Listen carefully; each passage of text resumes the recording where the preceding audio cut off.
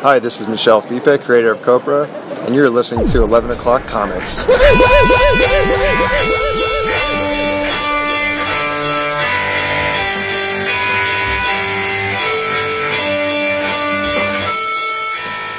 It's the sound. It's the sound. How about that finger popping going on in the background? Love it. Yes. Ooh. I'm happy. It was a wonderful week of comics. Hear, hear. Right? Yes, sir. It was one of those weeks where, to which you alluded, maybe the gas tank was getting a little low. And this week rolls around, and it's like, hot damn. I remember. This is why I do this. That's what it's all about. Well, you're why I do this, but... Oh, stop.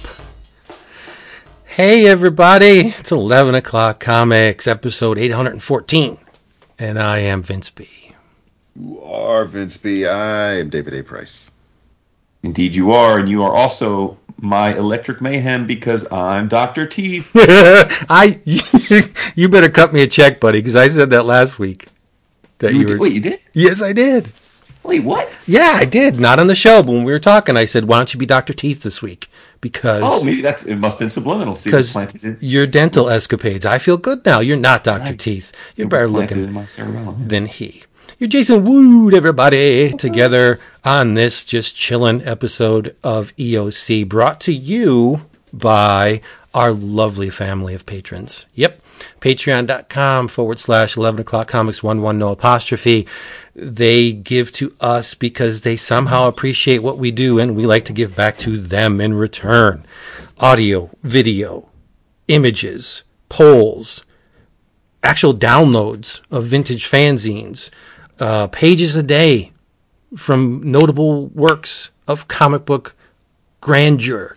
We have the ability, or you will get the ability to voice your opinion on the book of the month. And like we always say, the cream on this here delicious drink is the dedicated Slack channel, where we powwow each and every day on topics various and sundry, including comics, movies, TV, records, books, everything, personal stuff that we all try and kumbaya together, because that's why we're there. We love each other, and I think you will too. So give it a little peep, patreon.com/11 o'clock comics. Nice. Yeah.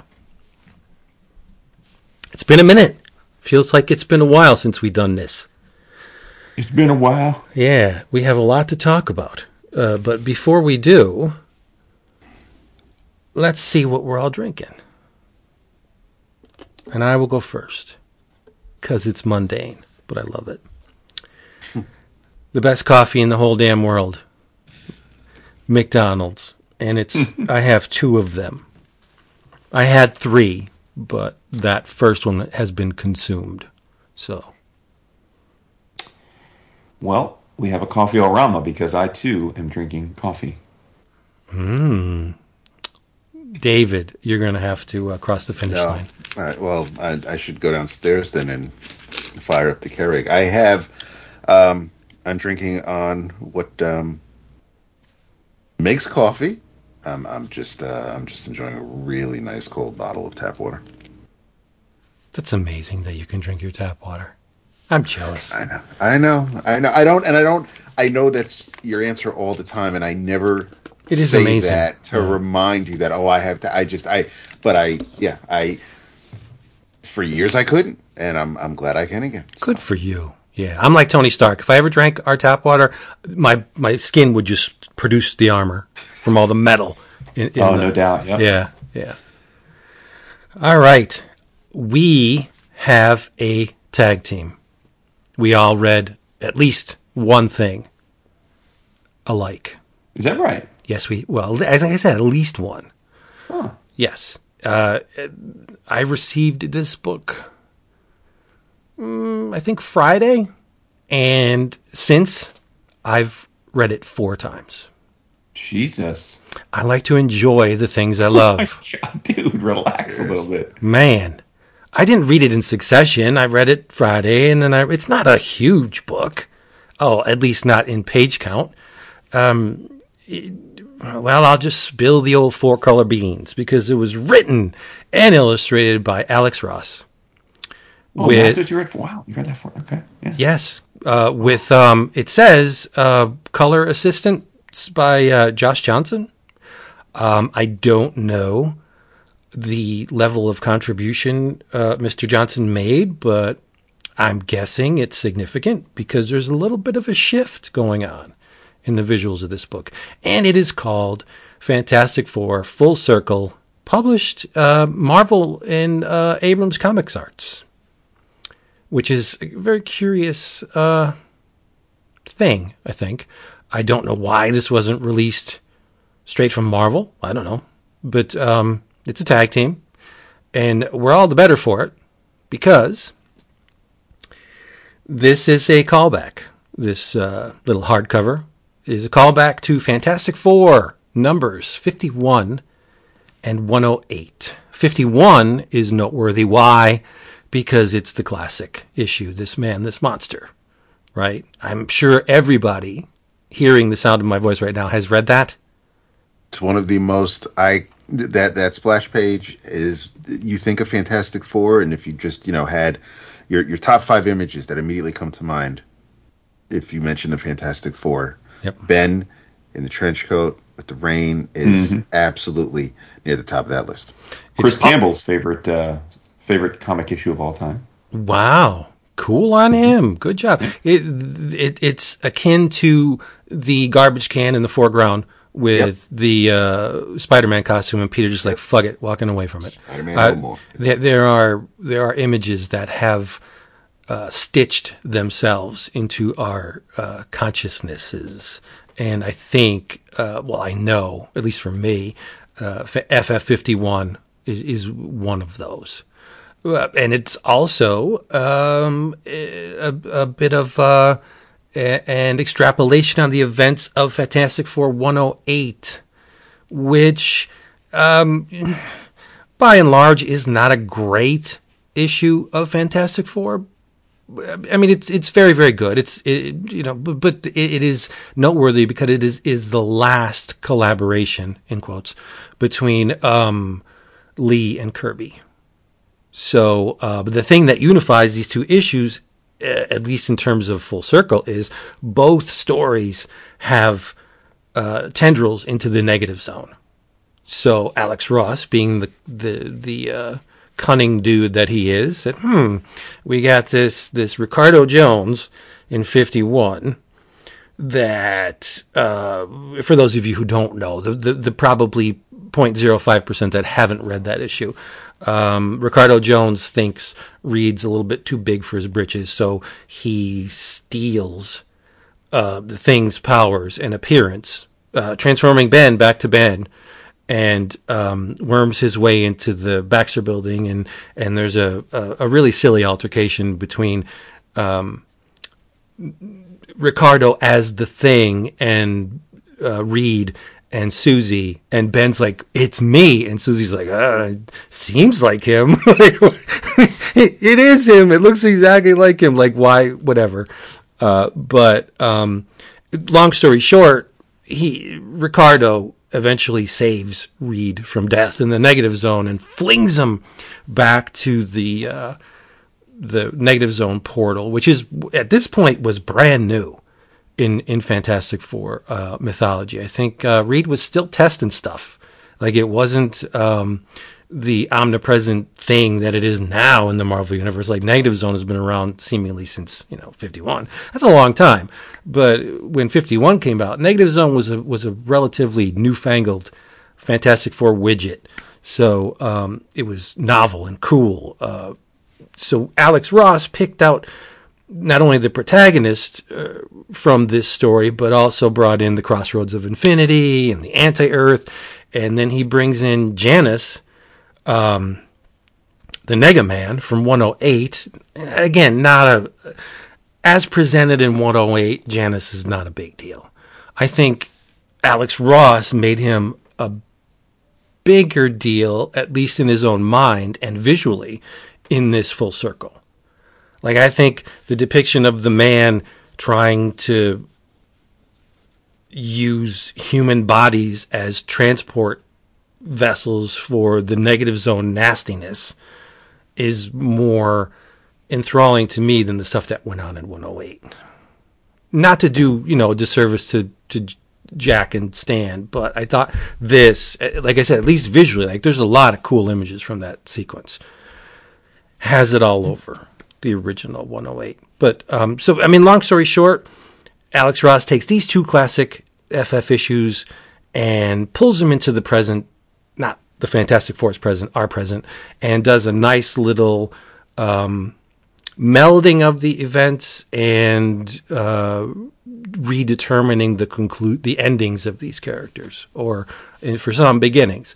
And man, I'll tell you, I just can't get enough of this thing. I thought it was great. Wonderful. Yes, let's be honest. The book is first and foremost an art object.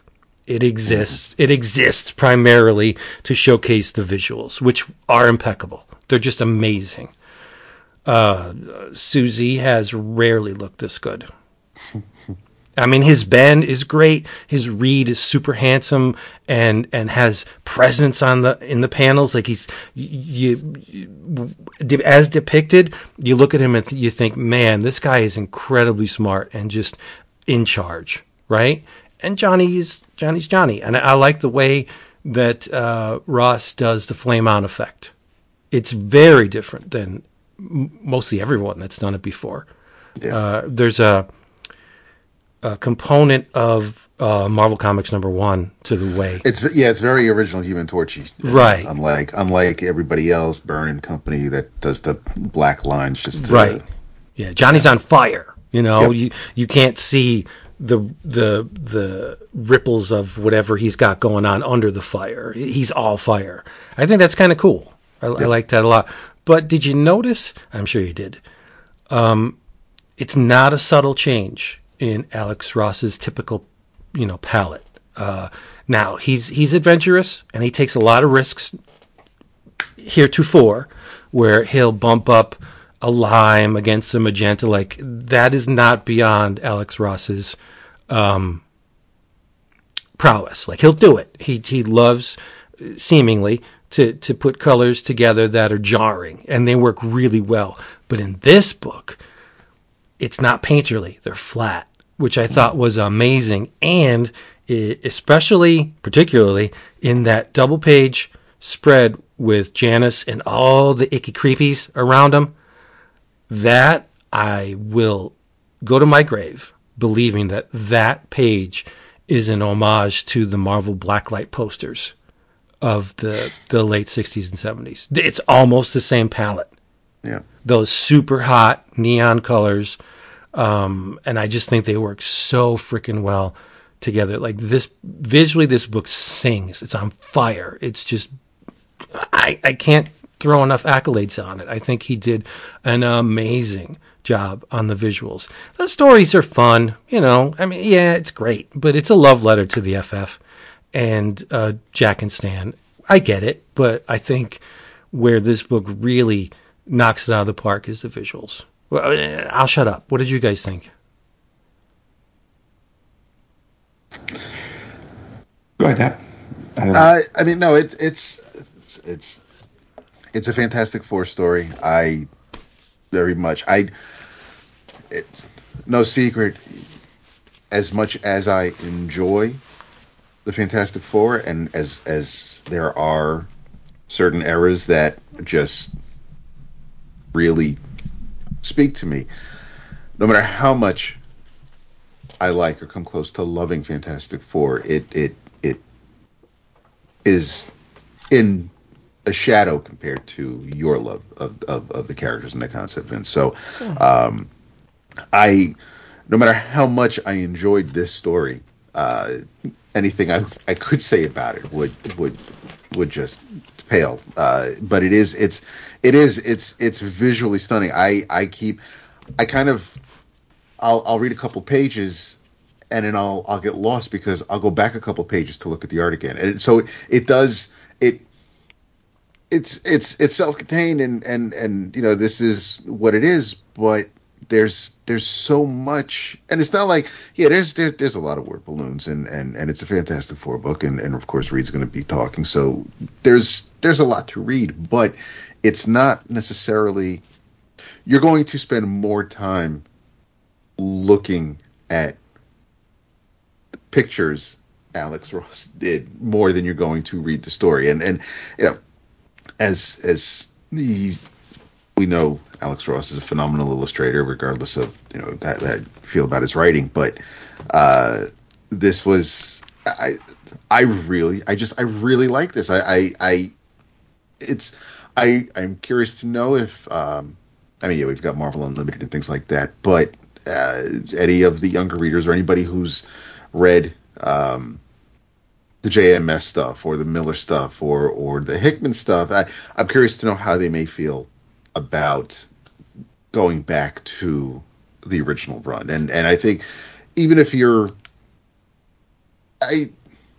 that's probably wishful thinking on my part. I don't know. I think there are some series, there are some titles where no matter when you start reading that series, that I think at some point people, I'd like to think most fans would go back, most readers would go back and try to read it from the beginning, just to see the journey and see what came before.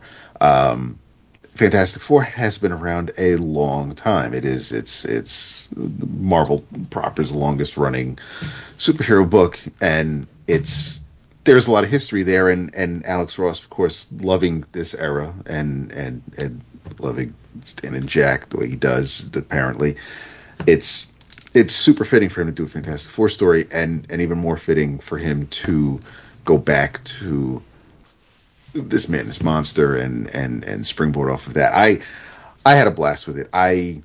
I will be rereading it again soon. It's just, but visually, it's absolutely beautiful. Yeah, I'll be totally honest. I think it's the best thing he's ever done.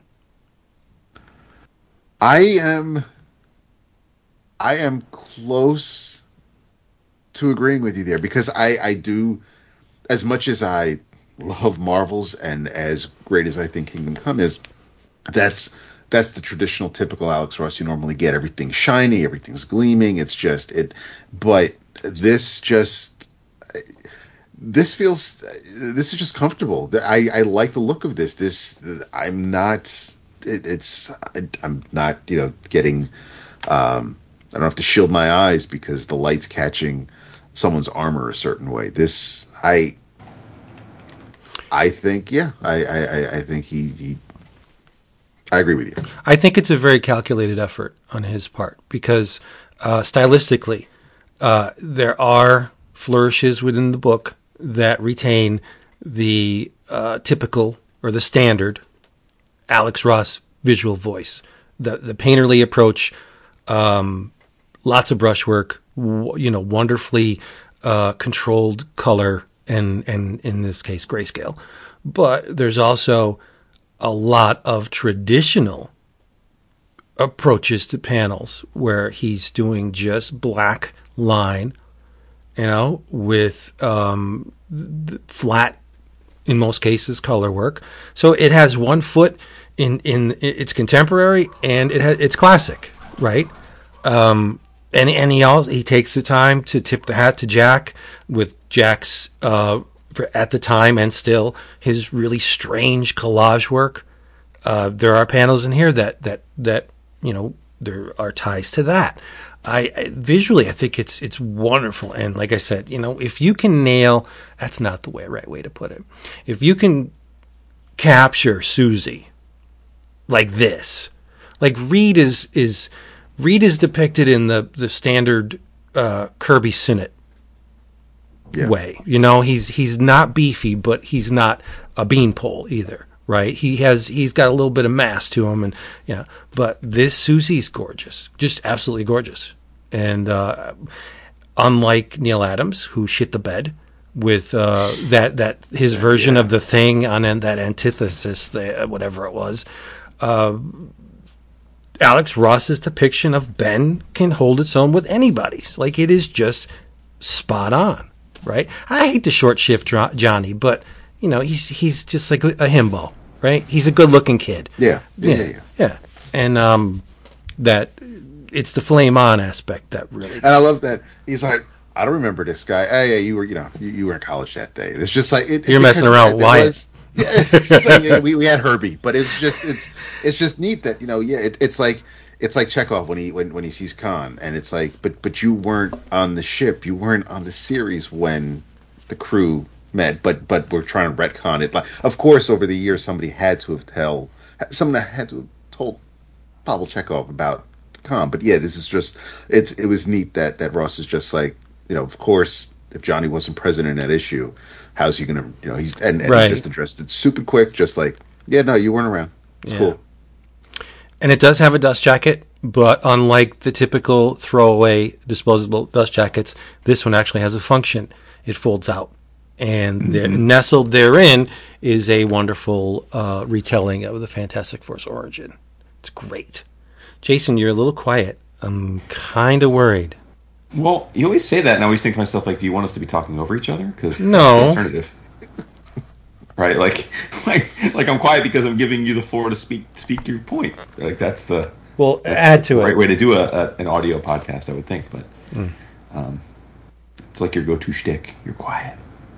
But no, I mean I echo a lot of what you guys say. I mean you lost me at this is the best thing he's ever done. But I'm not surprised you feel that way because you love the Fantastic Four as much as you do. But I completely agree with you both that it was really exciting to see him, to open the book up and not see exactly what I expected to see. Right. And to be clear, if this looked like, a bunch of pages of the Alex Ross covers we've been graced with for 20 plus years, it would have still been stunning, but to see him play around with different finishes, a much freer style, as you said, much different color schemes. That was the charm of the book for me.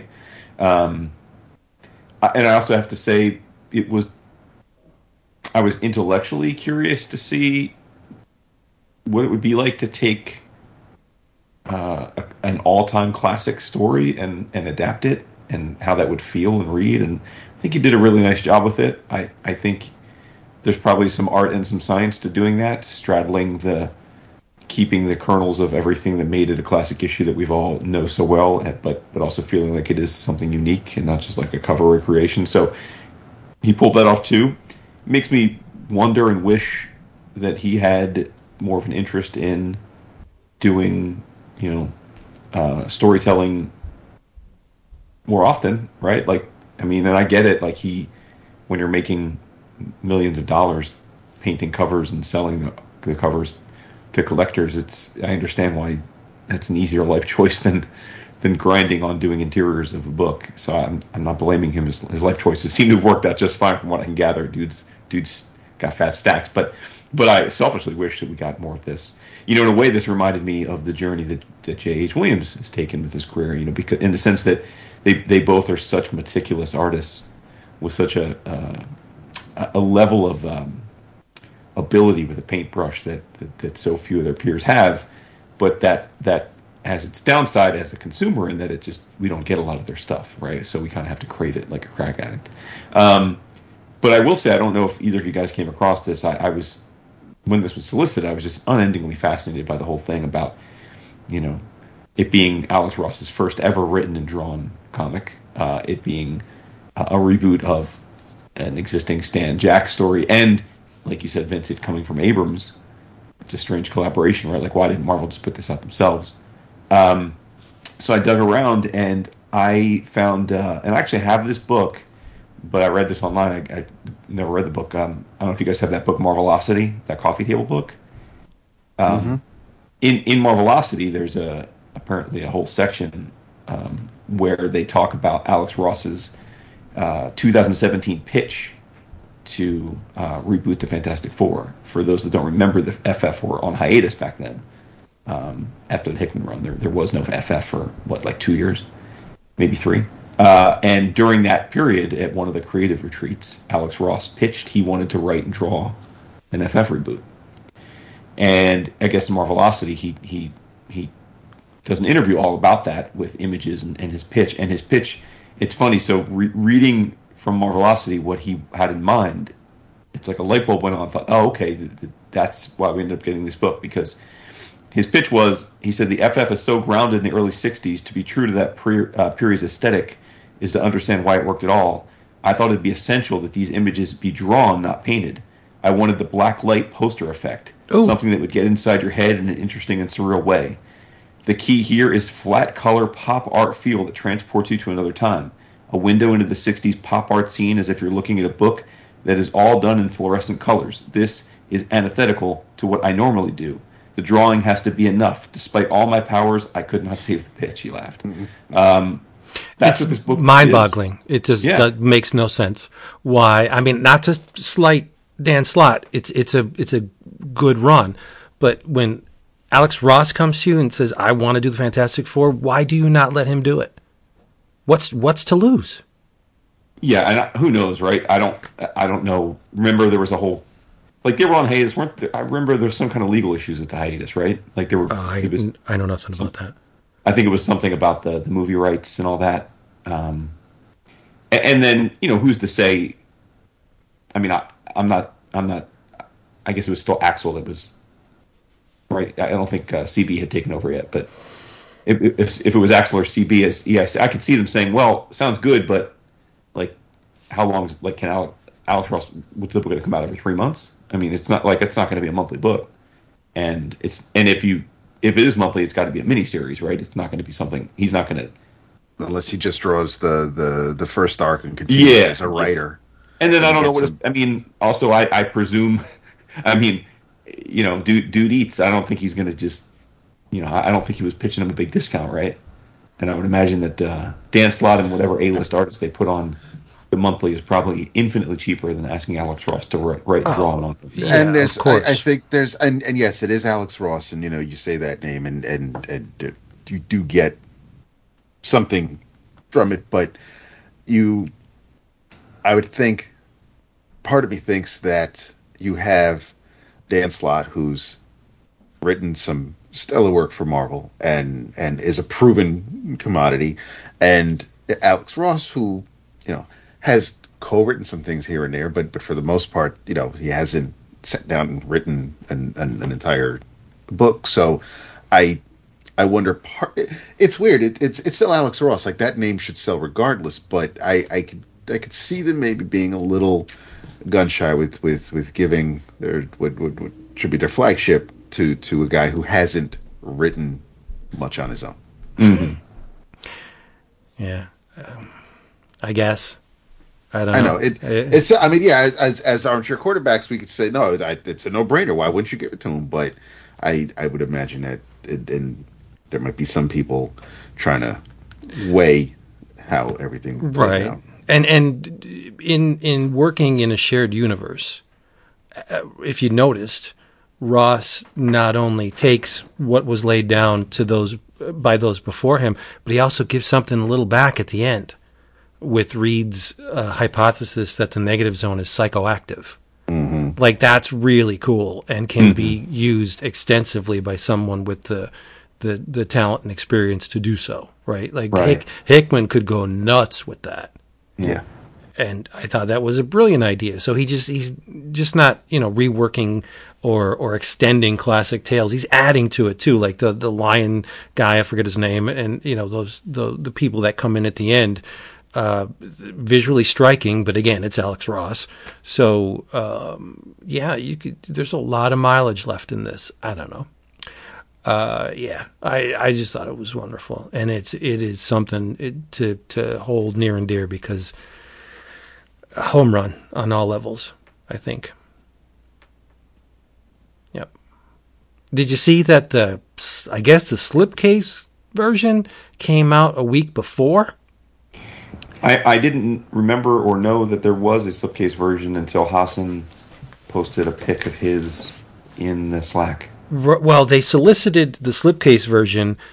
I don't know what month it was, but it was a month prior to the regular version in previews. Must have completely missed it. And it wasn't in the Marvel section. It was nestled in the back pages. Yeah, I mean, right? as was the version I know. Because I remember that, but yeah. And I guess the slipcase version has tripled in price. I mean, it's selling for like anywhere from, I think the top price it got was $150.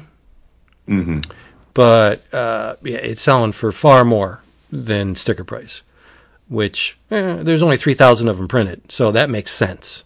But why? I mean, it's a slipcase. There's no extra content in the, I don't think, in the slipcase version. So that's great for those who want a slipcase, but why not just grab the hardcover? I mean, it's perfect as is. I mean, I wonder because of the would it have made sense for Marvel and Abrams to do this as a one-off? I presume that. I mean, one would think they have plans to do other types of things like this, right? I mean, right. I don't know. But you got to keep with the pedigree, right? It can't be. I don't know. Name a lesser talent. You got to have, the Sluggers come in and do this. It's got to be big, big names if you're going to continue doing these special, album-sized one-shots in a sense, because the bar has been established and it's really freaking high. So I don't know. I'd love to see them continue. Like if someone did a reworking of or an extending of an X-Men, a classic X-Men tale, hell yeah, I'd be down for it. Like you said, though, it has to be make sense on all levels. Right. Because on paper, if you told me when X-Men Grand Design was coming out and I was adoring it, if you told me in those moments, well, we're going to get more Grand Design and it's going to be by people like Rugg and Scholey, I would have marked out, right? I would have been like, oh my God, that's brilliant. Like, this is going to be incredible. And note, I mean, I think we have shown our receipts for how much we love both of those gentlemen as creators. Yes, very true. Hell, I mean, Rugg is, I always say, his comic sits atop my favorite of the decade. But that said, I bluntly don't think that their Grand Design efforts. I'll only speak personally. I can't speak to what the populace thinks, but it just didn't hit me in the same way. Right. And it wasn't. I'm not at all commenting on the quality of the efforts. It just to me, like the X-Men Grand Design and the organic way it came about, and the way that Pisker approached it just worked for me because we hadn't seen anything like that. And then maybe because of my expectations for what they would do, I think part of it for me was that in their efforts, they were much shorter efforts. They were almost just like little miniseries, and just didn't hit me the same. So sometimes it's hard to.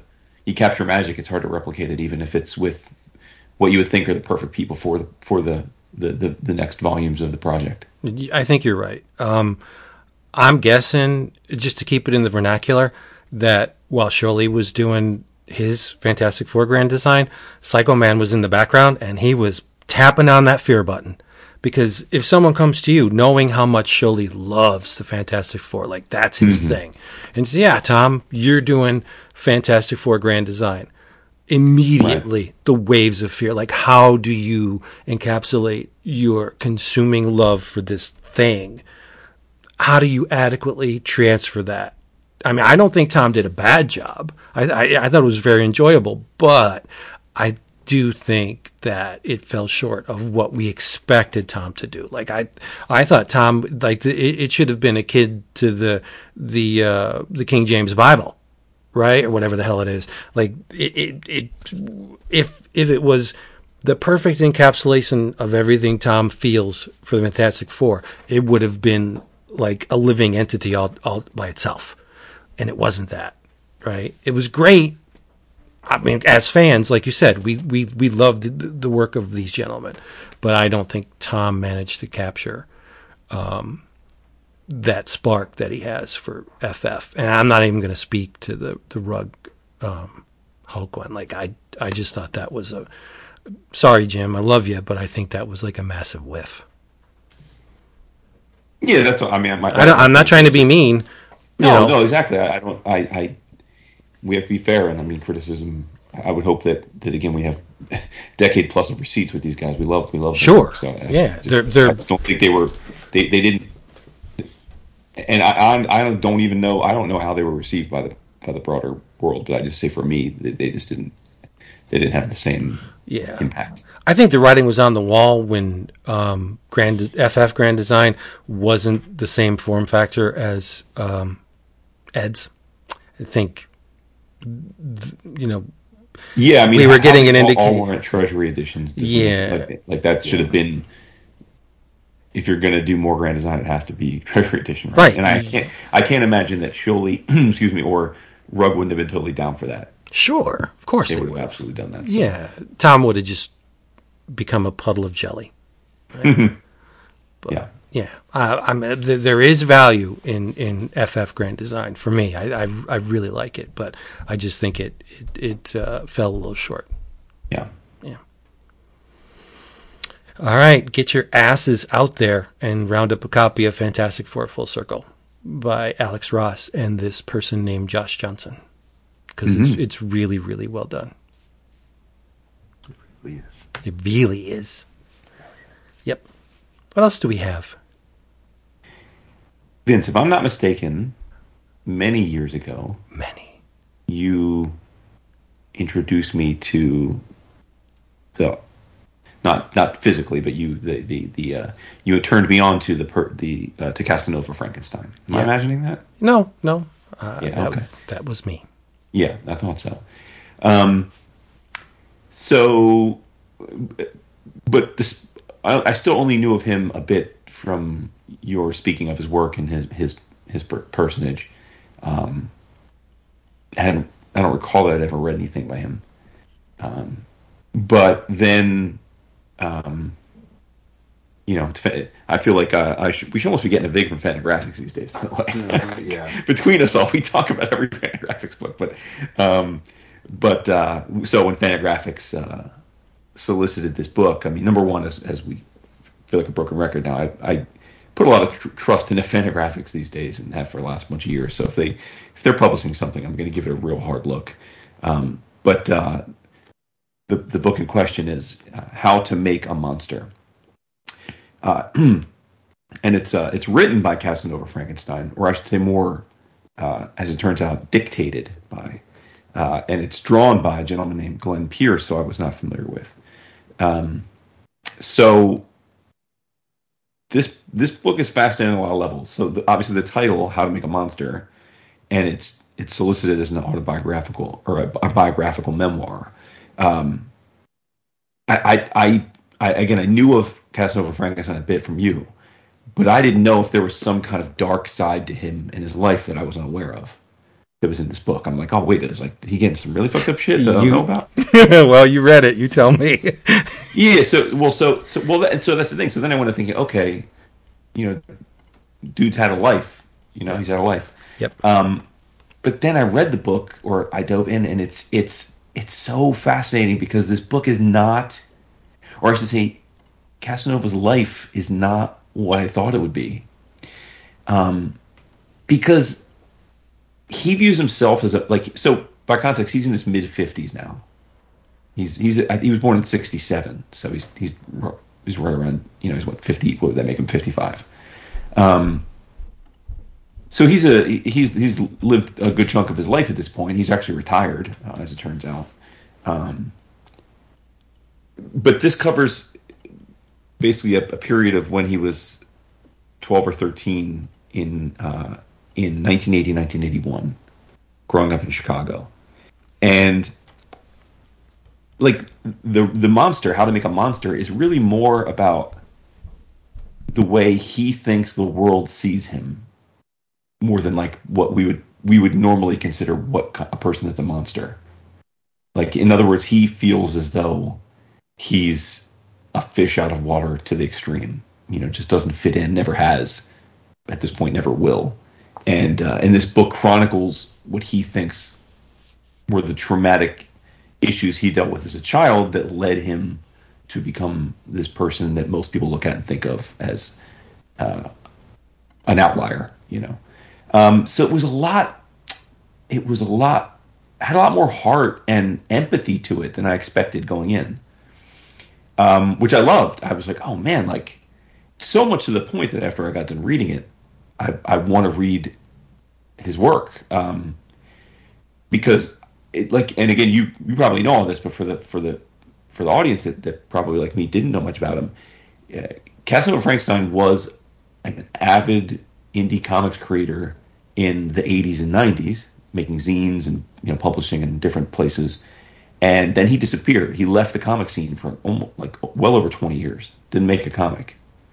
And then he popped back on the scene about 8 or 9 years ago. So right after, a couple years after we started the show, which is probably when you brought him up initially. Maybe you read something that he just put out.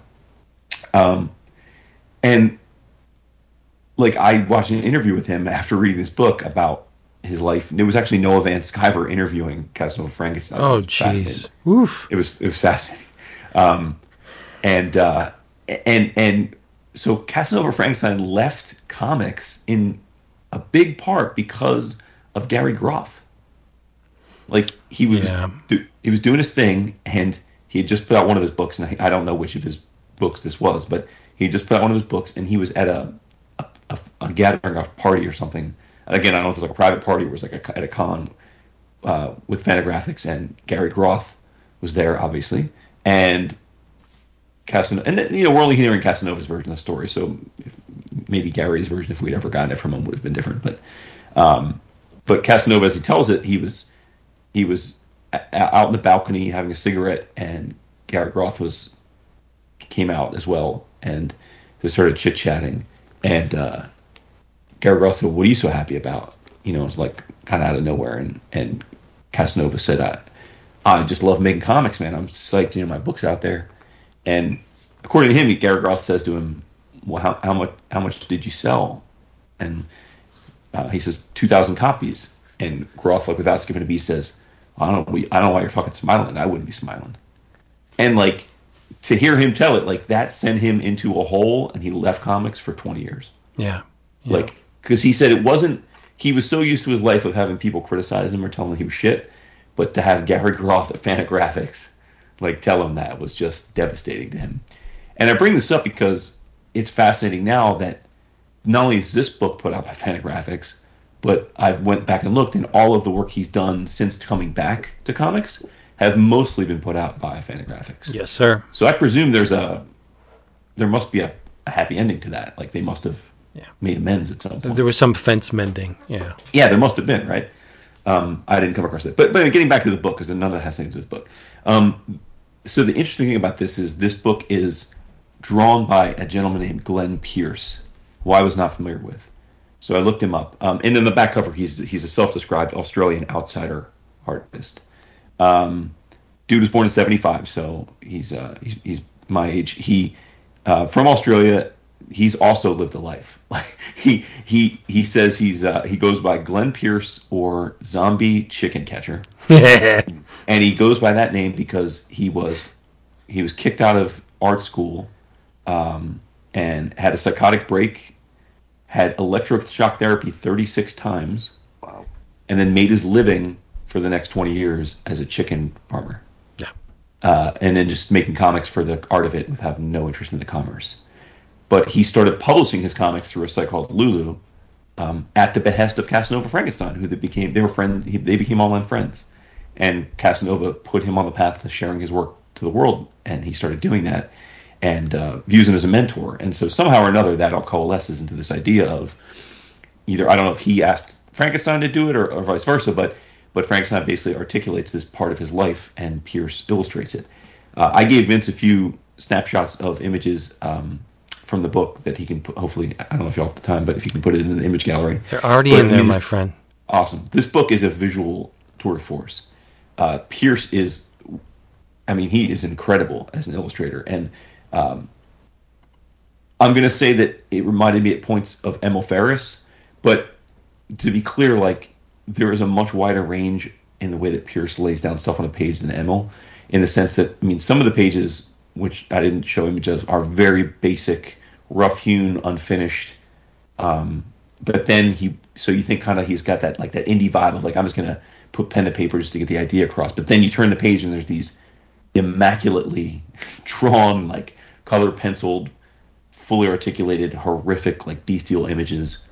of emotion and rage, and you're like, man. And so the guy has got incredible chops, very, very diverse. Just complete, like, kicked me on my ass with the diversity of talent this guy had putting lines down on a page. And basically tells this story of what it's like for a kid that considered himself pretty normal, getting turned into this outcast. And you never know with this kind of thing of how much of it, like, everyone's the star of their own story, right? Good, bad, or indifferent. And certainly this book, and from what I gather, a lot of Frankenstein's own work that he wrote and drew himself, is an examination of his life and his childhood.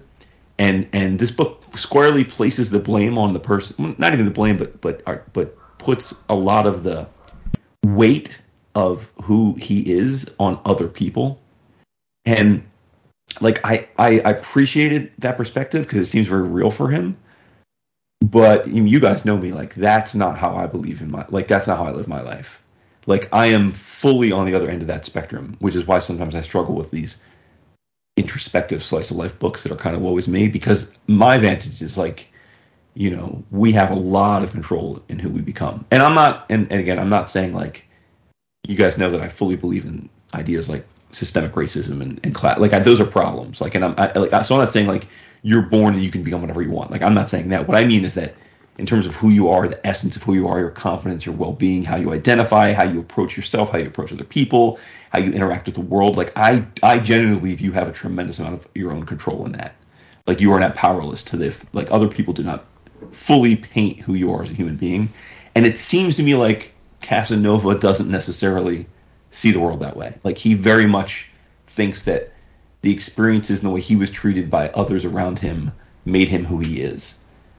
So I actually don't, like, if I were ever have a chance to sit and chat with him, if we had him on the show or we see him at a con, like, I would love to have that conversation with him, because I don't believe that's really a valid way to look at the world, or at least for me it isn't. But with that said, I loved the book, because it's his truth, it's not mine.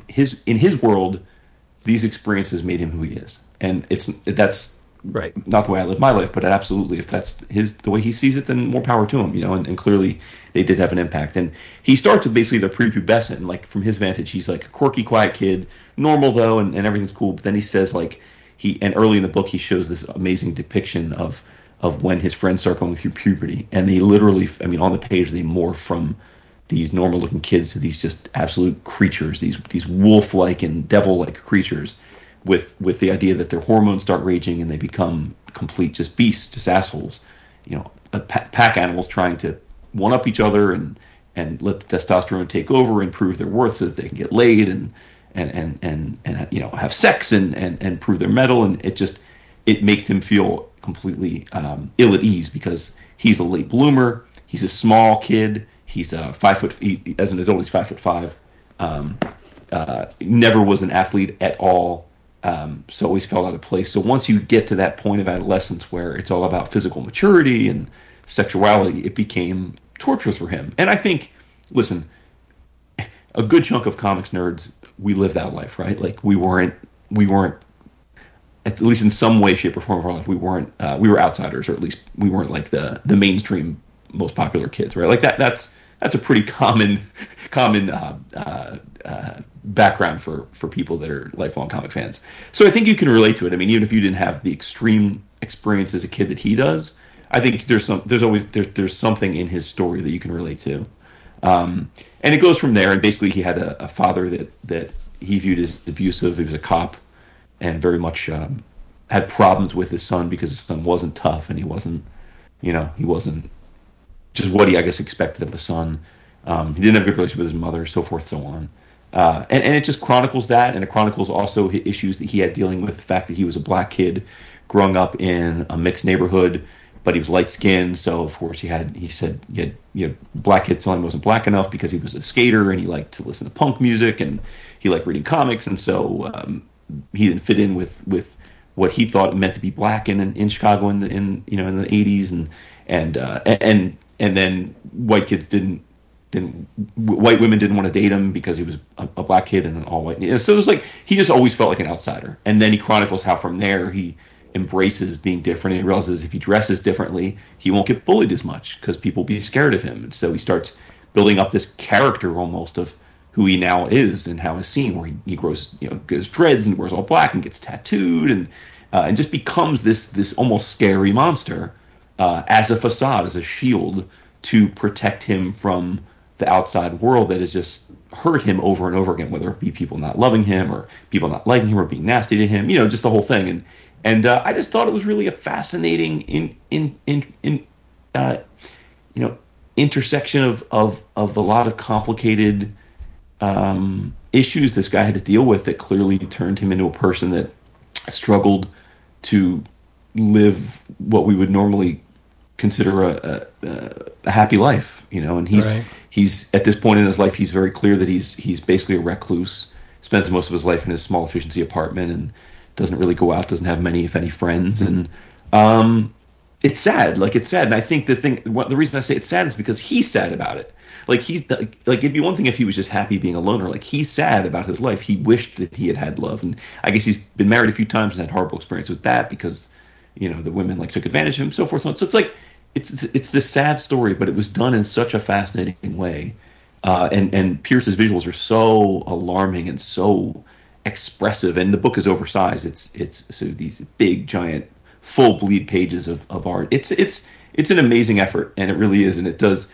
And what I don't know, and I wanted to get around to asking you if you remember, because some of these books, but I guess some of his big works were Purgatory was a book that he did years ago, which is basically a book about he drew about his childhood in the wilderness, and then I guess he has a bunch of books about a character named Tad Martin. Yeah. But from what I can gather, Purgatory essentially is his own.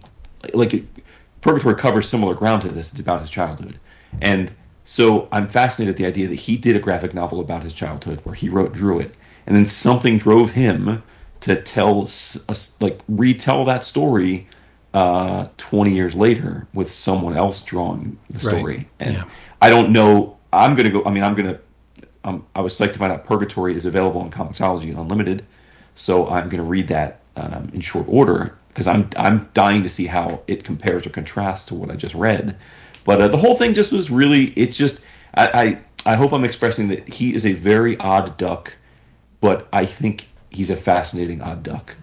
And someone that I actually came away having great simp. I don't know if sometimes I confuse whether the right word is sympathy or empathy, but I have feelings for. I feel bad that the guy hasn't had the life that he wanted because of, at least from his mind, because of the experiences that with the way he was treated. So it was this isn't a feel good book, but you wouldn't gather that it would be when it's called How to Make a Monster. But it's not it's not super depressing where you're reading why did I read this? I think it's a pretty interesting and vibrant look into what it's like to have a fractured childhood from this perspective. Yeah. When I was on the socials, Cassie was one of the people that I avidly followed. I saw him. I remember he was Facebook friends with you, right? Yes. I remember. Yeah. And Instagram and all that stuff. But it obviously lots of content related to gender and race issues. And I remember feeling much like yourself, I wish I could give them a big ol' hug. Because I value their work. I think Cassie's extremely talented, but it seems each day is a struggle, right? And if memory serves, I do believe they identify as non-binary. I don't think. I mean, that's maybe he did at one point, but he's definitely a male identifier now. Okay. Because on the book it says Casanova Frankenstein's childhood. It says his. Okay, cool. His and he, and right. But he was and calls himself a son. So I don't. Okay. That's why I don't think I misspoke. He definitely lives the life, Like as far as the costumery and the makeup and the goggles and he's the complete package. He's just not. Yeah, I mean, I saw the video with the interview with Noah Van Sciver was a YouTube interview, so I saw it was him and Noah on talking to each other, and he's got tattoos that run up his face, like makes his face look like it's cracked and stuff. Yeah, I always got a real strong voodoo vibe from Cassie because with the skull hanging off the belt and the just the Papa Legba type, you know what I mean, like the whole voodoo aesthetic mixed with punk. Like I mean, I love the way the guy looks and I love his work. I think stylistically Pierce is very close to Casanova in some of these images that I'm seeing from the book. As far as the line work goes, he's really close to Cassie's style. But I think I don't have this yet, but I own the majority of Cassie's work. He's a fascinating character, but again, I want to hang with him. I want to give him a hug. It's like, it's okay, my man. Like you have value. You know what I mean? Like there are people out there, regardless of how many goddamn copies you sell. Like who's Gary? I would really love to see the numbers on any of Cassie's books out of Fana. Second wave, right? You know what I mean? Right. So, I mean, Gary can be really mean when he wants to. And I don't think that was the nicest thing to say to, a creative individual. Like, you only sold 2,000 copies? I'd be fucking taking the bridge. That's not the approach to take, right? Whatever. I just want to give Cassie a big hug. Yeah. I never pictured Gary Groth as a guidance counselor kind of guy. No. I would definitely not let him watch my kids. He was a warm and fuzzy kind of public. No. Yeah. But I got to give him props for carrying that torch for so long.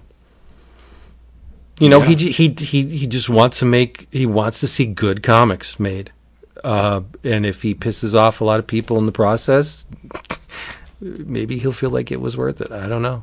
But I have big respect for Gary, too. Regardless of the person he is, what he has done with both the journal and the imprint, I have massive respect and appreciation for Gary. Yeah, I seriously, there's no way I'd be the fan I am if it wasn't for his magazines and his interviews and what he's done. So I love everything he says, but he's definitely entertained me a whole hell of a lot. Yeah. There's so many mic drops that he could make. I'm the publisher of Love and Rockets. Drop that mic. I am the publisher of the literary journal for comics that lasted decades and covered every aspect of comics, all of the important and lesser talents that have ever made comics have appeared in the pages of that. There's so many things. Peanuts, the Barks books, the Duck books and Mouse books in general. Like Gary has blazed a really. No, his bona fides are impeccable. Oh, for real. Yeah. I'm not going to be his Kevlar, but I think he's very important. Anytime I'm moved by a biographical work like this or Tilly Walden spinning or something, and then I think about all the autobio comics that I've read that I thought were just terrible. Yeah. I can't decipher, though. Number one, I read like them all. Like I always read them. But two, I can't decipher what the difference for me is in terms of why some work for me and some don't. There isn't a clear thread about like, oh, well, if it's structured this way, I don't care for it, or if it's just it runs the gamut. Sometimes they hit me, and I think this is just fascinating. It's a fascinating view into someone's life, and then other times I just think this is totally boring, and I don't care about this person's life. Right. Well, that's the thing. Like, what makes a person interesting, right? Yeah. For every, Chester Brown, you're going to have scads of people that just aren't as damn interesting and don't see the world. Well, Chester Brown's the perfect example because I think I mentioned they just put out a new softcover omnibus collection of 3 of his works, and I read it. One of the 3 I had already read, but the other 2 I hadn't. And I think he's the poster boy for these kind of comics. Sure, yeah. But to your point, like on the surface, he's part of my conundrum though, because on the surface, like his comics are really boring. Like they're all about him being this schlubby, out of shape guy who is awkward in love, but he does get laid. Like he gets laid a lot, but he's like awkward, and he's very awkward in relationships and sex, and that's essentially what all of his books are about. But like they're interesting, and I can't figure out why, because like you said, there are lots of other books about goofy, nerdy white dudes in their lives that I thought were just totally boring and tedious and self-important. And I'm like, well, no one cares about this other than you do. So I don't know why Chester Brown can do it and so many others don't work for me. Right. If you could work out that recipe or that equation, then, you're a genius, because I'm sure, especially during the black and white boom, everybody was trying autobio comics. And for every one that clicked, there was hundreds that failed. Right? Why? What is that? What is the quotient? What is that magic ingredient that makes you interesting and all these other people not? Like, who knows? The thing with Chester that I remember the most, and it's not Ed the Happy Clown, and it's not paying for it and all of his other stuff, is I think it's in the Playboy when he was masturbating, and he's doing it with a chair, right? And he puts his penis between his hands. Like, do you ever see, you've gone camping, when you try and start a fire and you roll it between your palms. He was masturbating like that. I'm like, how is that even possible? Like, that's the thing I remember. But that's so different and so unique and so odd that it hits immediately. Especially if you're male, right? Because we all tried a lot of different things, right?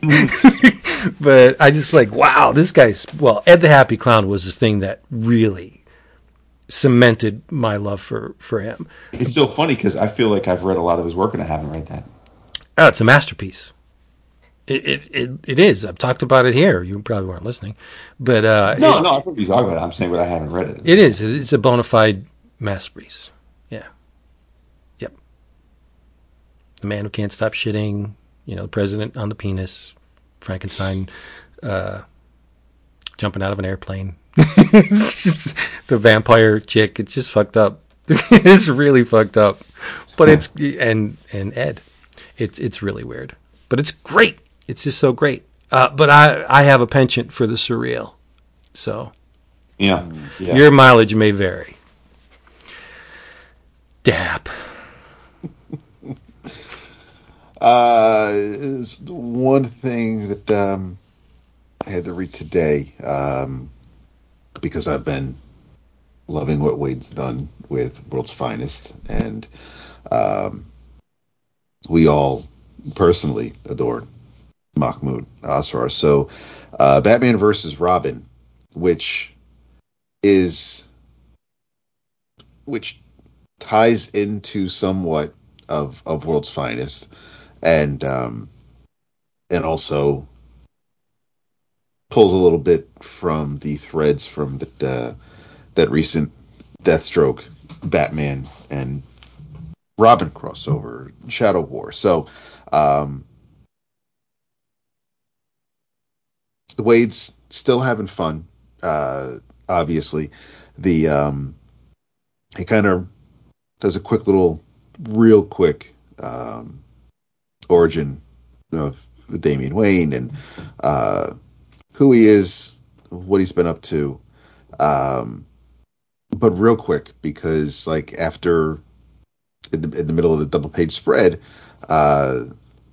it's tragedy struck, and and you see Bruce and Damian standing over Alfred's gravestone, and feeling that that he had failed to save Alfred. He goes to set out on his own.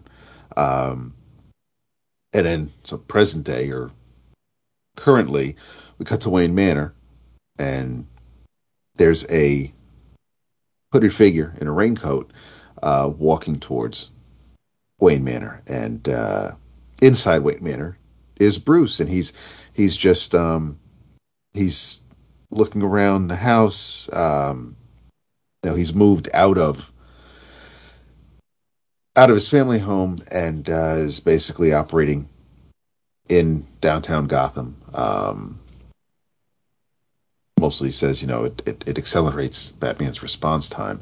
But it just kind of also leaves things at home where out of sight, out of mind kind of thing. So there's a knock on the door. Bruce answers it, and it's Alfred Pennyworth. And he's looking at Bruce. He's like, Master Bruce, is it really you? And all Bruce is thinking, he's just running through all of his rogues who can shapeshift or appear as someone else. And he's just like, this is an extremely poor taste. Alfred Pennyworth is dead. And Alfred's like, no, I'm really not. And all of a sudden it clicks, and he's pulling Bruce, and he's like, you gotta, Damian is in danger. Bane is you got that man upstairs pretending to be your father, and so basically it's like the exact last few minutes of Alfred's life from Tom King's run, when that whole City of Bane storyline was taking place, and which of course now gives Bruce a little bit of pause, because he's like, these are things that only Alfred would know, and still trying to figure out why exactly things are happening the way they're happening. And they're catching up a little bit. They're having some tea in the kitchen, and at some point they both decide that maybe it's time to make sure you're who you are. We'll get you checked out. We'll go down to the lab in the cave, and Alfred leads the way, goes to the grandfather clock, sets the hands on the clock face to 10:47, the time of Bruce's parents, the time when Bruce became an orphan. And they go down the stairs. Bruce flicks the switch, and there's a very evil-looking Damian sitting atop the giant penny. And next to him is Akeem Thunder and Tim Hunter. So he's got some teenage super-powered friends, both, of course, imbued with magic. So Damian tells Hunter to take Bruce out. Bruce gets away and dons the cowl, and now he's like, this is still my house. So he's trying to he's hidden Alfred away, because he's like, Damian isn't Bruce wants to take care of this before he reveals Alfred, and he just wants to assess the situation, see what the hell's going on, because why the hell is my son attacking me? And but it is, and even though it is Damian, Batman's thinking to himself that but he's always been egocentric and ruthless and impatient to replace Bruce as Batman, but apparently he's turned, and Bruce has to figure out who did this. So Damian's kind of got the upper hand, because he knows all of Bruce's tricks, or at least all the tricks that Batman taught him.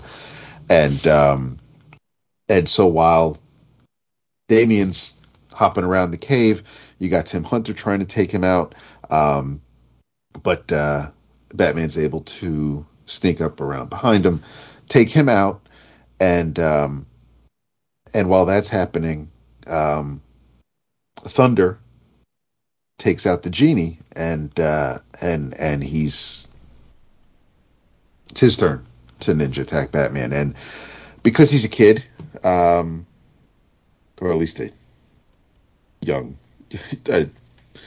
maybe a teenager, he and the genie, who I still think of as Seiyu, but are riding a dinosaur, and he's just like rampaging through the cave. Again, Batman is able to diffuse the situation, and while Batman's dealing with what he's dealing with, Alfred comes out of the shadows, and he's like he's telling Damien, you know, I'd beg of you, just come to your senses, and Damien's just he can't believe, you know, I'm looking at Alfred, and he's like, it's a miracle. Every night I dream of seeing you alive again. I don't know what to say. And then he pulls out these blades, and he's like, other than I'm not falling for it. And he's about to slice up Alfred. Batman slams into Robin, throws him down, and Batman and Alfred are now escaping through the caves. But there's absolutely one page where while they're escaping, and Damian and Tim Hunter catches up to them. Damien's like, listen, this is the end of the line, Father. You know, I'm sure you're disappointed by my choice of weapon, but it's simply too fitting to pass up. And he pulls out the gun that killed his parents. And he says, so it's my parting gift to you. He says, the Batman's life ends as it began. And then he fucking says, I only wish you were wearing pearls. And I lost it. And it's a really solid first issue, and with the return of Alfred, if it is. But then we cut to the Tower of Fate in Salem, where with the snap of a finger, after all three walk through, Tim Hunter and Hunter and Thunder just collapse to the ground, and someone off panel is talking to Damien, and Damien's like looking through the tower, and there's all these little trinkets and just like there's books, and the goddamn Eclipso jewel is sitting here, the gem, and Eclipso is just begging to be let out. There's just little things here and there that you just know that Wade loves to remind you that, you know, what a big fanboy he is. And Zatanna makes an appearance. She's definitely not looking too good. The entire Justice League Dark. You've got Constantine. He's entwined with some. He's entwined in some symbiosis with Swamp Thing. So the two of them are have been taken out. Etrigan and Jason Blood are like in this mid transformation. They're like each one is like kind of torn between one or the other. It's a crazy looking image, and Zatanna's got her own things going on. But there's a reveal at the end on the last page that, like I said, that ties into the other two, well, the event and the other series. But this was I mean, Mahmoud looks absolutely amazing in this issue. But it was fun, and it was fun seeing, of course, Batman in action trying to take care of the situation, but I like seeing Alfred back, however long it'll be, and if it actually is him, and who's pulling whose strings as to what brought him back. And you know, Damien is just ruthless, and he kind of just a character that he's been in my mind, and obviously it's a little bit more of an edge to him here because whatever's going on, and him trying to take out his father. But I thought it was a really, really good first issue, and I'm looking forward to where we're going from here, because like I said, it looks absolutely amazing, but I have no idea what the hell Wade has up his sleeve, and now it's just like a mystery that I have to see how it plays out. But yeah, I thought the first issue was really good. Mahmoud drawing the bat equals David Happy Place. Oh my God. It was great. Get the pages, son. Let's save us. I know. Let's see. Caden's Comic Art. Oh, shout out. God. I don't think he's going to be in New York, though. He will be. Yes, he will. He will be. Oh, absolutely. Nice. Okay, great. I already talked to him. Yep. Nice. Told him we're looking forward to seeing him. Absolutely.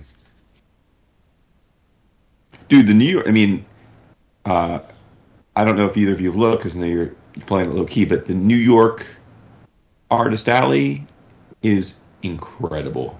Like, it may be the best Artist Alley ever. Oh no! Oh God! Wow! Oh no! Better buy a new pair of Converse.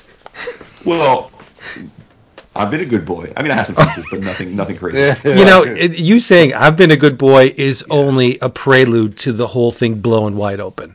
Yep. You know that, right? but there is no excuse for us not to have full days of chatting with people and catching up with them and I'm getting down. bumpers and saying hello. Because I mean, when I say it's a great art style, I don't just mean in terms of the quality of the artists that are going to be peddling their wares. I mean, it's an incredible list of creators, many of whom we're friendly with or friends with. So it's going to be fun. And soon. Yes. Yeah. Just 3 weeks, 3.5 weeks. No, 3 weeks. Cannot wait. Yeah, it's going to be fun. Shit, 3 weeks from now. 3 weeks from today. Yeah. Wow, we got a packed few weeks. We do. Dad, you and me, actually, Vince, you'll have to let us know if you want to record Tuesday or Thursday next week. We'll see. We'll talk about it later. Yeah. It's odd, but not really, that you should bring up autobiographical comics because the artist responsible for the book I'm going to talk about right now, that's at least that's pretty much their stock in trade. And I was recently watching an interview where this person, artist, writer, teacher, said, comics are great because anybody can do them, right? Everybody has a story to tell, and the medium is such that anybody can pick up a pencil and just draw. And I was thinking that is a wonderful approach. If your goal is quality, though, I mean, everybody has a voice, and everybody is capable of making that voice known. But there is very, very few, or there are very few artists of this woman's caliber. And I've talked about her before, and I consider her an absolute treasure. She makes me completely comfortable on the one hand, and terribly anxiety-ridden on the other. She's very rare in that she does it every time. And there's a strip on the back of this book, a fourth wall breaking strip, where the two main characters, at least of this volume, talk right to the reader, and one of them says, this book is mainly about how life can magically turn cruddy and then turn beautiful, and that's exactly her stock in trade. And I am, of course, if you don't already know, I'm talking about Lynda Barry. I love Lynda Barry, and I'm not just saying it like, I love pizza, or I love to sleep. I love Lynda Barry. Like, I don't know any other word that can encapsulate how I feel when I'm experiencing her work. It's complete love on every level. I love the visual aesthetic. I love the narrative, the things that she makes seemingly innocuous things she makes them sparkle, right? And it's called Come Over, and it's published by Drawn and Quarterly. And again, it is Marley's is in this, but Marley's takes a bit of a back seat to her older sister Maybone. And what is it about? Well, it's about the life and times of a 14-year-old. And you may think, well, that doesn't sound too interesting. In Lynda Barry's hand, everything is interesting, right? These strips originally appeared in I believe the late 80s. Yeah, 88 to I believe 90. Yes, 88 to 90. And they were in Ernie Pook's comic, which was syndicated in a lot of papers. And I remember back in the day just making special trips to New York City to get my hands on the Village Voice because Lynda Barry was in it. I had no other agenda to go to the city other than to find a copy of the Village Voice because Lynda Barry was in it. That's how much I love her. I always have. I always will.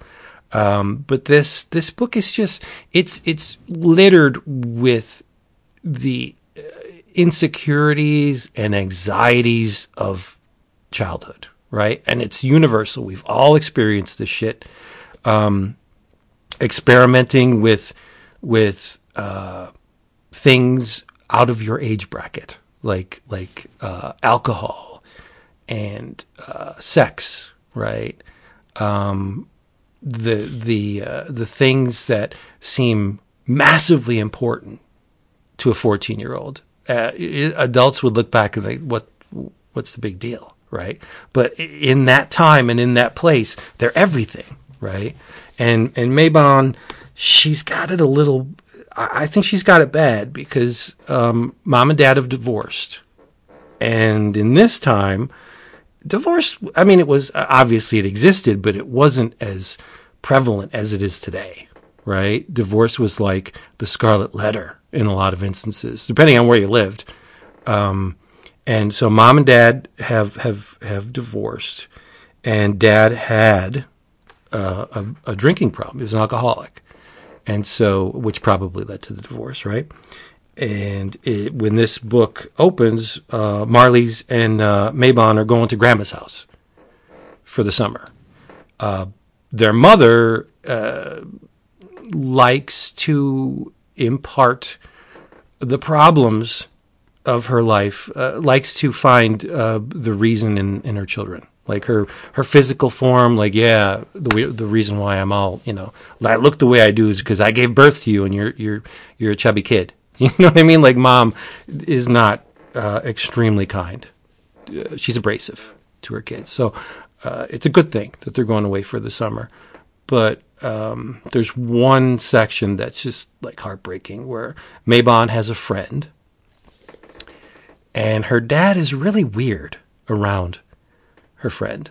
Like, makes her sit real close to him and puts her hand on his leg, and Mabon feels some kind of way, like, and then she thinks, or she swears, that she saw the father, touch the girl in a way that made her feel odd, strange, and there was one instance where the girl pleads with Mabon with her eyes to like not leave them alone. And Mabon just feels, it's uncomfortable. It's strange. What is a 14-year-old supposed to feel in an instance like this? And she's wondering, do I say something? And am I imagining this? Like, who do I tell? Will they even believe me if I tell it at all? She's got a diary. And, there's humor in it, too. Marley's finds Mabon's diary and reads about her escapades with boys and stuff. And she definitely uses it to her advantage. But we've all experienced things like this, like the events in this book, and Linda's just amazing. How she can create these vivid characters where their faults and their foibles reveal so much about these assemblage of lines on paper. Like she makes a beeline right to my heart with this stuff. She makes me laugh. She makes me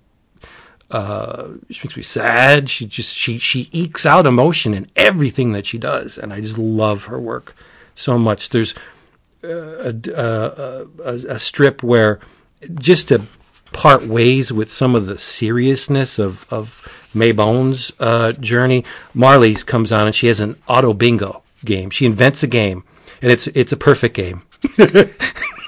From the world of Marley's, it's a perfect game where if you're going on a long car trip, here's the number one perfect game to take with.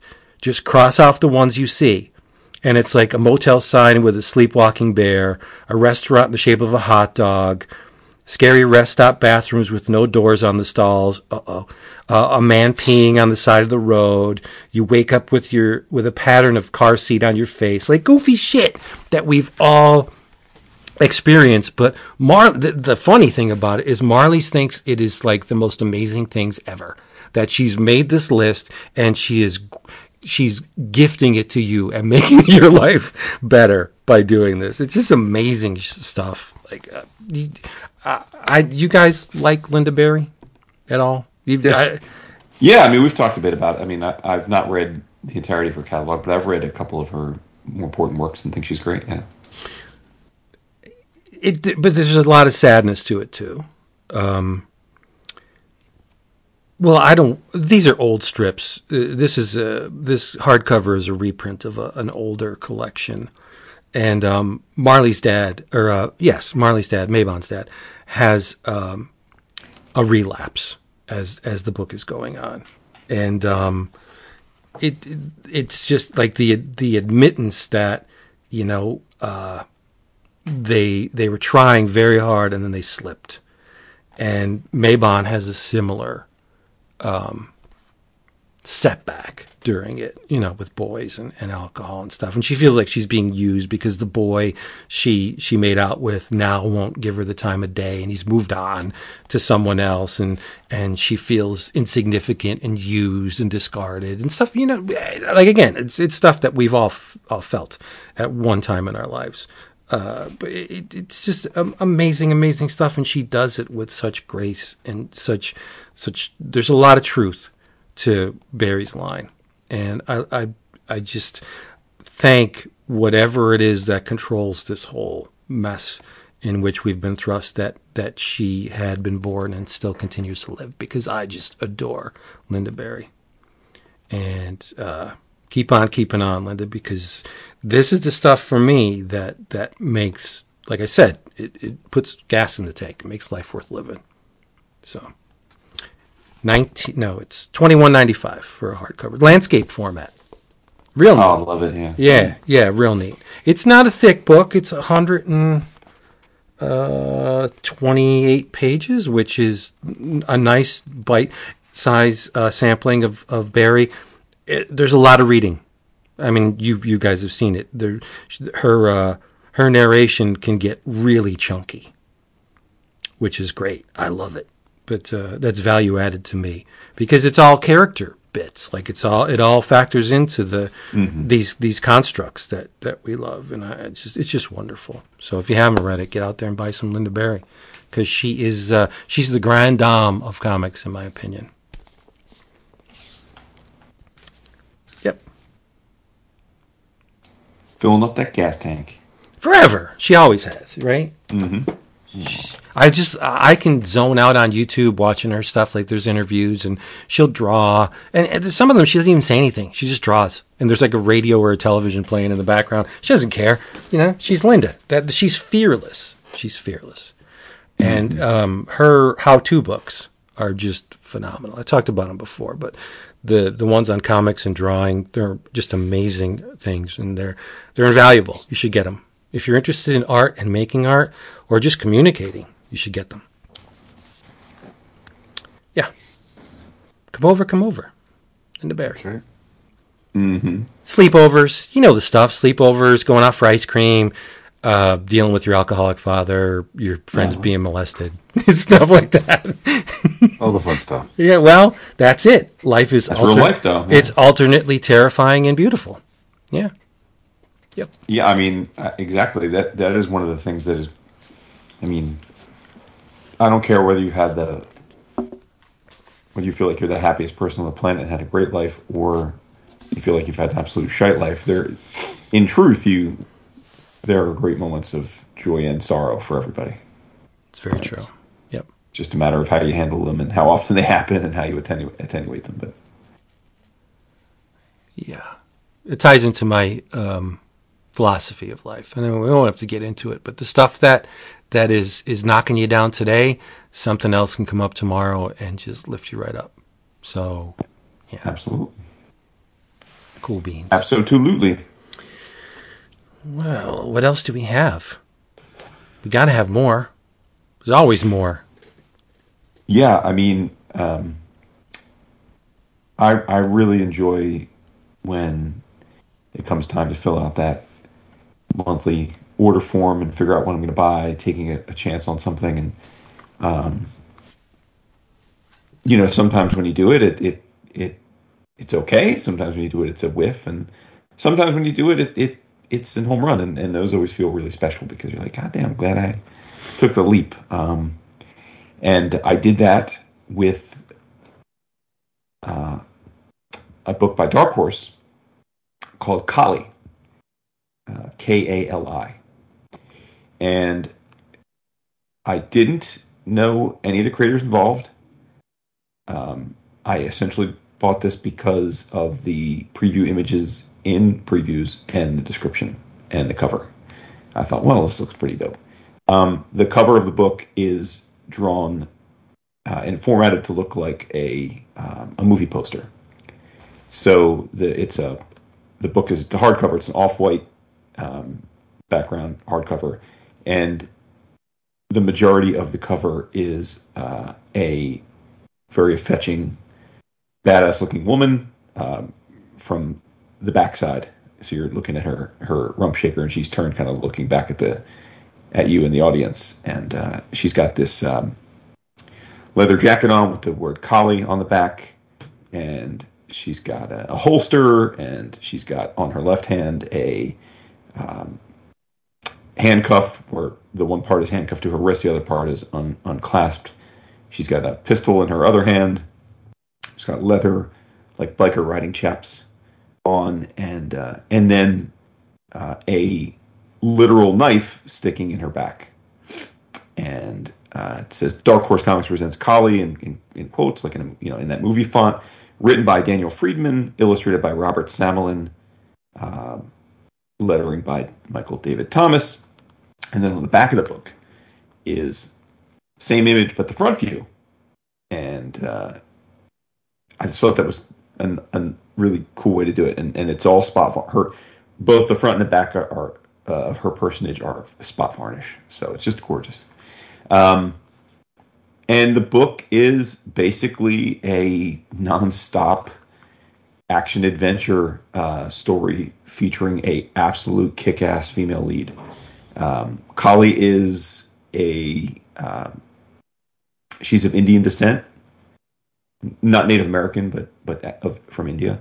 And this is somewhat of an alternate future. It's not like far-flung, though. It's not like Mad Max, but it's at some point in the near future, because the technology and everything's the same, where the world is now run by an authoritarian group that effectively was voted in, like because we're all idiots, and we, as we're all want to do, we make dumb decisions, and then we voted these people into power, and then they took control and never relinquished it. Kali is she was the leader of a female biker gang who was also fighting fighting for a rebellion. She's part of a rebellion made up of lots of different disparate groups of biker gangs and the like. And as the story begins, she is in captivity, and she's been captured by the military, a military unit of this governing body, and she's like basically saying, I you guys caught me because I literally was stabbed in the back by my own people. And as they're interrogating her, she looks out the window of the camp where they brought her to, and she sees two of her biker gang peeps talking to the soldiers, and so she snaps because she's like, fuck this. And she goes into action. She whoops the soldiers' asses, frees herself, goes out and kills the girls. She's throwing knives at soldiers' foreheads. She's breaking their arms and then grabbing their guns and shooting other soldiers. Like, she's full on John Wick in it, And she basically just goes on a rage killing spree, trying to figure out why the hell her girls backstabbed her, quite literally, and why and who made them do it.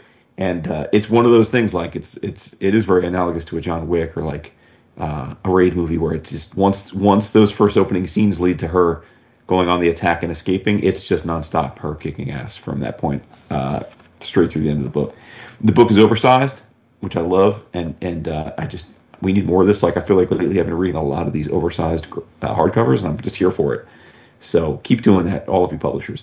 But there's a you would like this, Vince, because there's like a 70s exploitative kind of film vibe to this, right? Like, it's biker chicks. I mean, it's kick-ass biker chicks, and they're all very beautiful, and you get a flavor for everybody, right? You've got some some black women. You've got like a bald biker chick. You got a platinum blonde. You got a brunette. You got your Latina. Like you've got the whole crew. Much like you had in the Sin City pastiche.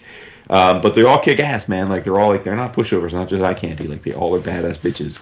And Callie's the most badass of the bunch. She. What's going on? You're funny, badass bitches. Oh. And this book just came out of nowhere, man, because like I said, I never heard of these creators. For all I know, it's their first. Well, I found out it's not Summerlin's first comic, but it's my first experience for both of them. And the writers new to me, but it was awesome. I mean, it's exactly what this is not a book where you have to look deep. This is just an incredibly well executed, beautiful looking book that is about a woman who was wronged enacting revenge on the people that wronged her, and has a totally satisfying ending, which I won't give away, but just phenomenal. And it's a complete story. It's a true graphic novel. You're gonna read it. She's gonna have her arc, and then it's over. We're not gonna get more, I don't think. So, total surprise. One of those cases where the solicits sold me on it. So credit to the solicits for those that poo-poo solicits. Sometimes they can do their job, and I definitely recommend this. Like I just rewatched all the John Wick films with my youngest, and I've been in that mood of just nonstop action. And this I opened up this book to read this week just at the perfect time. I was just in the mood for that kind of story, and it was there for me. So sometimes the key to loving stuff that you consume, right, is just the timing. Exactly. Yep. And I'm in a mode right now where I'm just loving this kind of. It is what it is, action adventure stuff, and that's what this was. So right. See the trailer for Wick 4? Yeah, I mean that's part of the reason we went and watched the first 3 over again. That one part where he's just banging on the guy's head with the chucks like that. Holy God, it's brutal. I mean, I know we're all like having just rewatched all 3. I mean, I love them all truly, but the first John Wick is like it's just about the perfect action movie.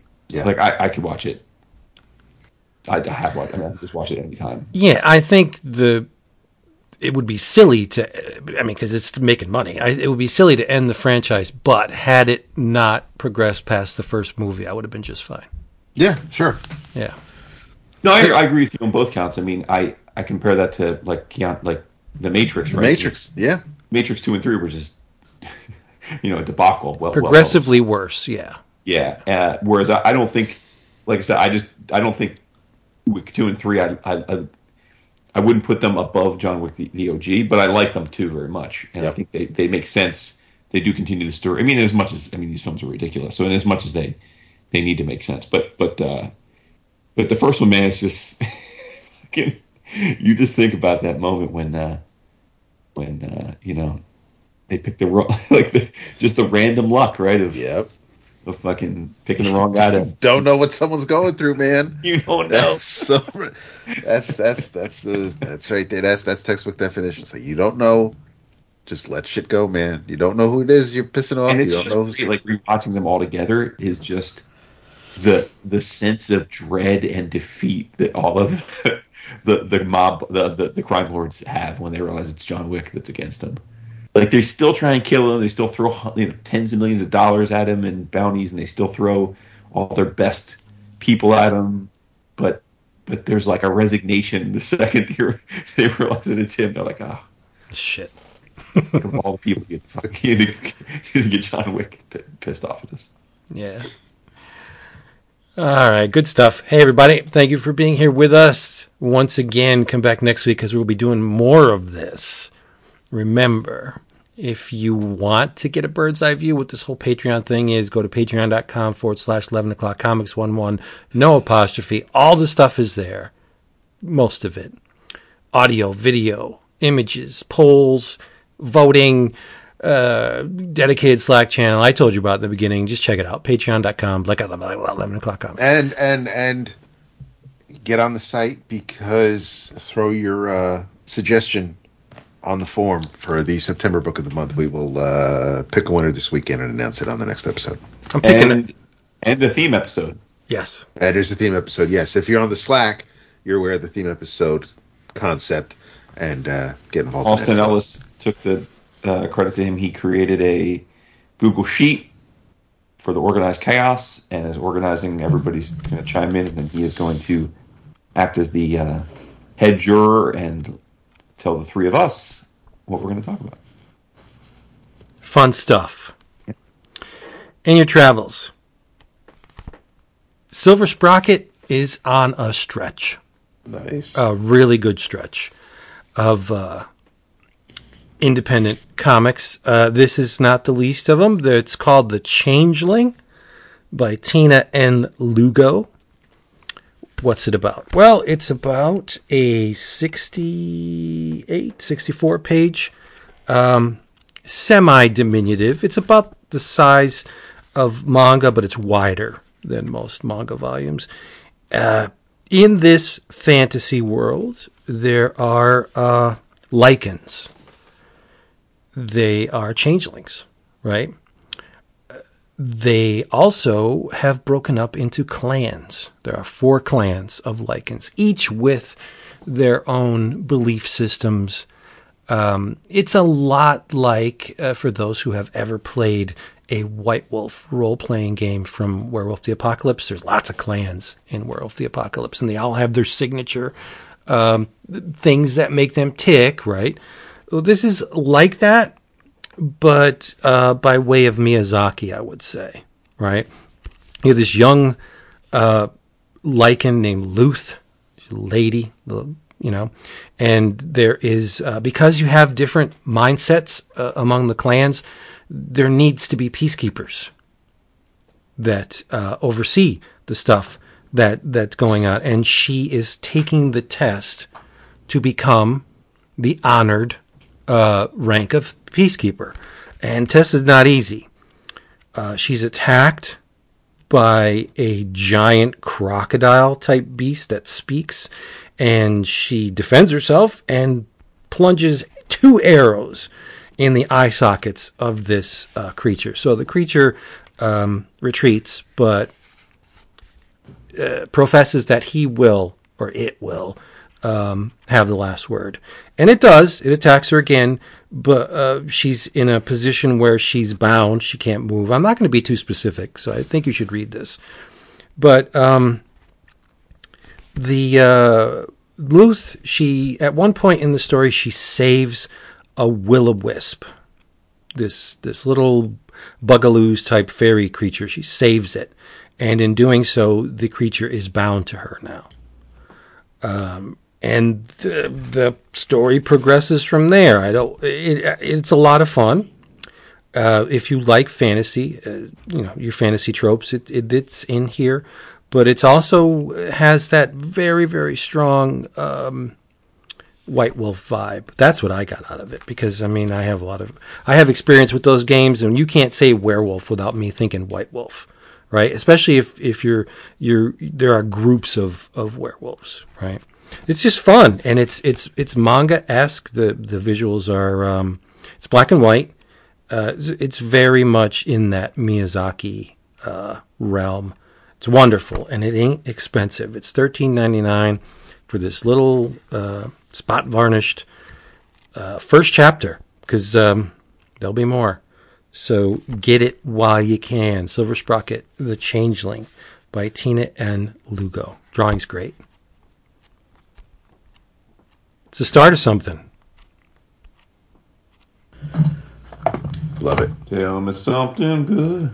Oh, and when it arrived, Silver Sprocket, they don't scrimp.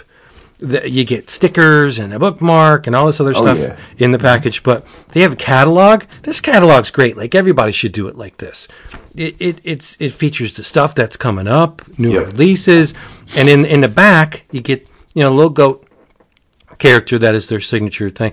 But there's little cartoon portraits of all of the not all of them, but I'm guessing a lot of the staff of Silver Sprocket. You get, the publisher and the general manager. You have a shop cryptid and a shop cat, but they're people, and they're really wonderfully cartooned on the back cover. So, like Stan established, this is like they're trying to foster some kind of community with their catalogs, and that's great. Recognition, familiarity with this stuff. So buy some stuff from Silver Sprocket. It's really good. Couldn't agree more. Right? You like the catalog? Love it, dude. I always think like Silver Sprocket.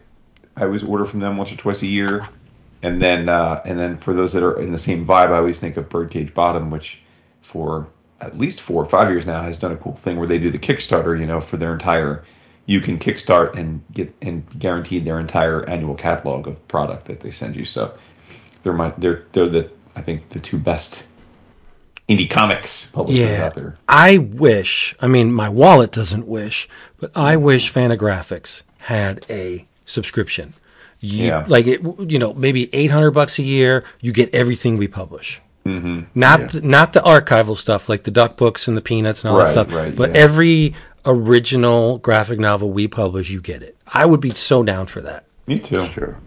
I think I'd buy them all anyway. So True. But still, maybe if you got because they always float coupons and they're usually 20, 25%. Like if you got 25% off cover, it beats going to Amazon. You're not going to get that discount from Amazon on a Fantagraphics book. Mm-hmm. So, yeah. Hey, Gary, do it. Do it. In your travels, there were two new first issues from Image. One came out a few weeks ago. One came out more recently. The second one is called The Least We Can Do, and after that really enjoyable miniseries, a thing called Truth, creators Yolanda Zanfardino and Elisa Romboli, anything they're going to do, I'm going to check out. So this is quite different than their first get together. It's set in the future after a great war known as the Creation, and the world basically had to rebuild itself. And in the rubble, as time went on,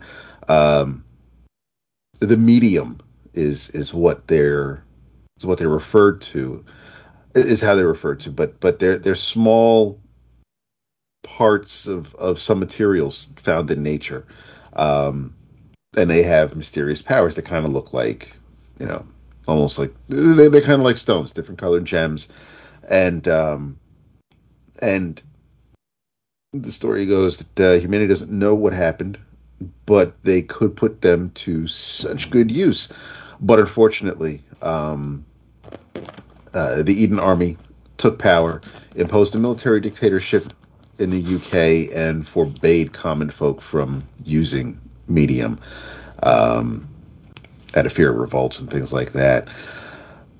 There's a resistance. There's the army all dressed up in their shiny armor, and there's a resistance, and the resistance has they put out the call to recruits, and there's one recruit that we meet in this first issue. So I like this because we're kind of seeing things through her eyes. We're going to get caught up as she goes through it all. But this recruit, her name is Uriel, and her pronouns are she and her. And because she's new, a lot of the people in the resistance are, and she seems young and a bit smaller than some of the other members of the resistance, and they're not quite sure what to make of her yet. But Seth, the guy in charge, he loves her story, and he knows what she can do, the good for the group, and it really is just it's a setup issue. We don't know a whole lot yet. We're learning as we go, but for me, Elisa's art is what I really, really enjoy. There's a bit of a Joel Jones vibe to it. There's it's just I like the style, and the story is just it's a little weird. It's a little different than the germ of it isn't necessarily all that original, but how it's presented, I think I'm going to enjoy where this is going. But the art is the art's great as far as I'm concerned. But we're learning a little bit more about Uriel as this first issue continues, and why she wants to join up with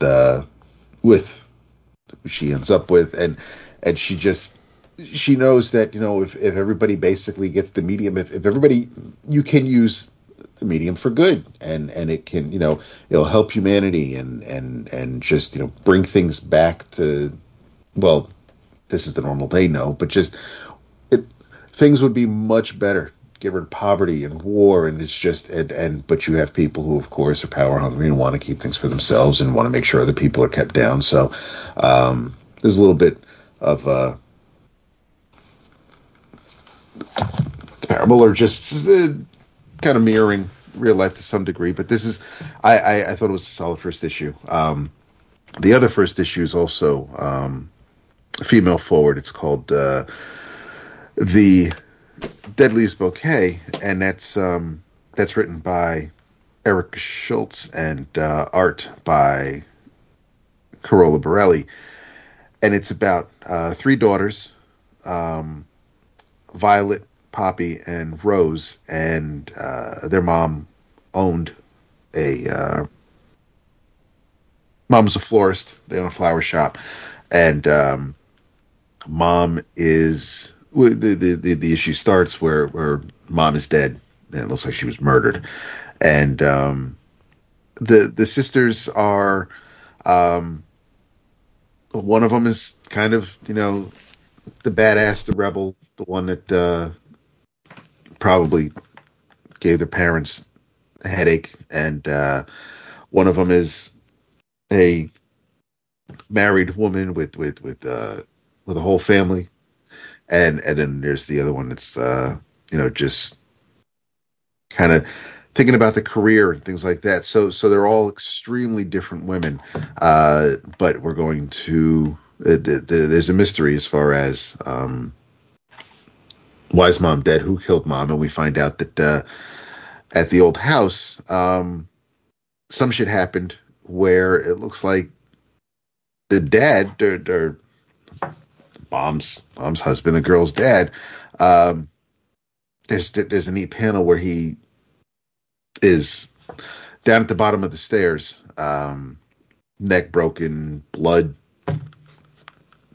all over, and the mom's at the top of the stairs screaming never again, and all mom says to the girls is get the tarp, and it. So there's some shit going on with this family, and I'm interested to see where it's going. The art here again is pretty solid, and the women are attractive, and Eric has written some interesting things in the past, so I've got faith. But yeah, I thought that they were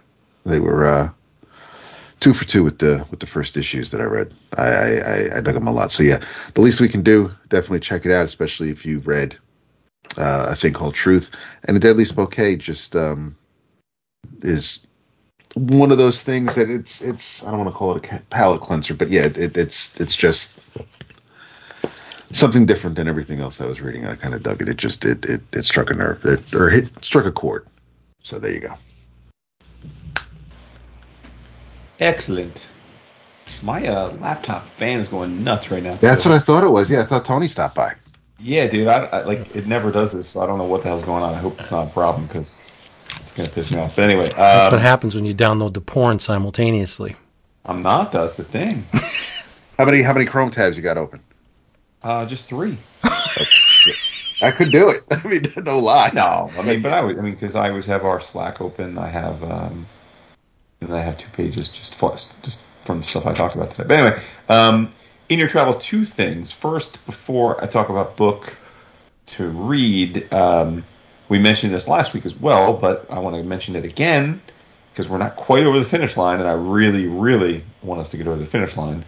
And that is to remind you all, if you haven't done so already, that Tales to Enlighten, Volume 2, The New Testament, is being kickstarted right now. Off to a good start as we are recording tonight. It is at $16,925 of a $20,000 goal. So we're looking good. There's 18 days to go, so it looks like we're good here as long as people continue to pop in and get their pledge on. But I know sometimes people are like, oh yeah, and then they forget, they get busy. So just a gentle reminder: if you want this goodness, and it's 550 more pages of this goodness, and you know how much we love the first volume, by all means, jump on it. And then, in terms of book, I gotta say, Vince is a very big fan of the continuity moments, and we're going to have another Orama here because Dap gave you Batman versus Robin, so I'm going to in your travels give you Robin and Batman.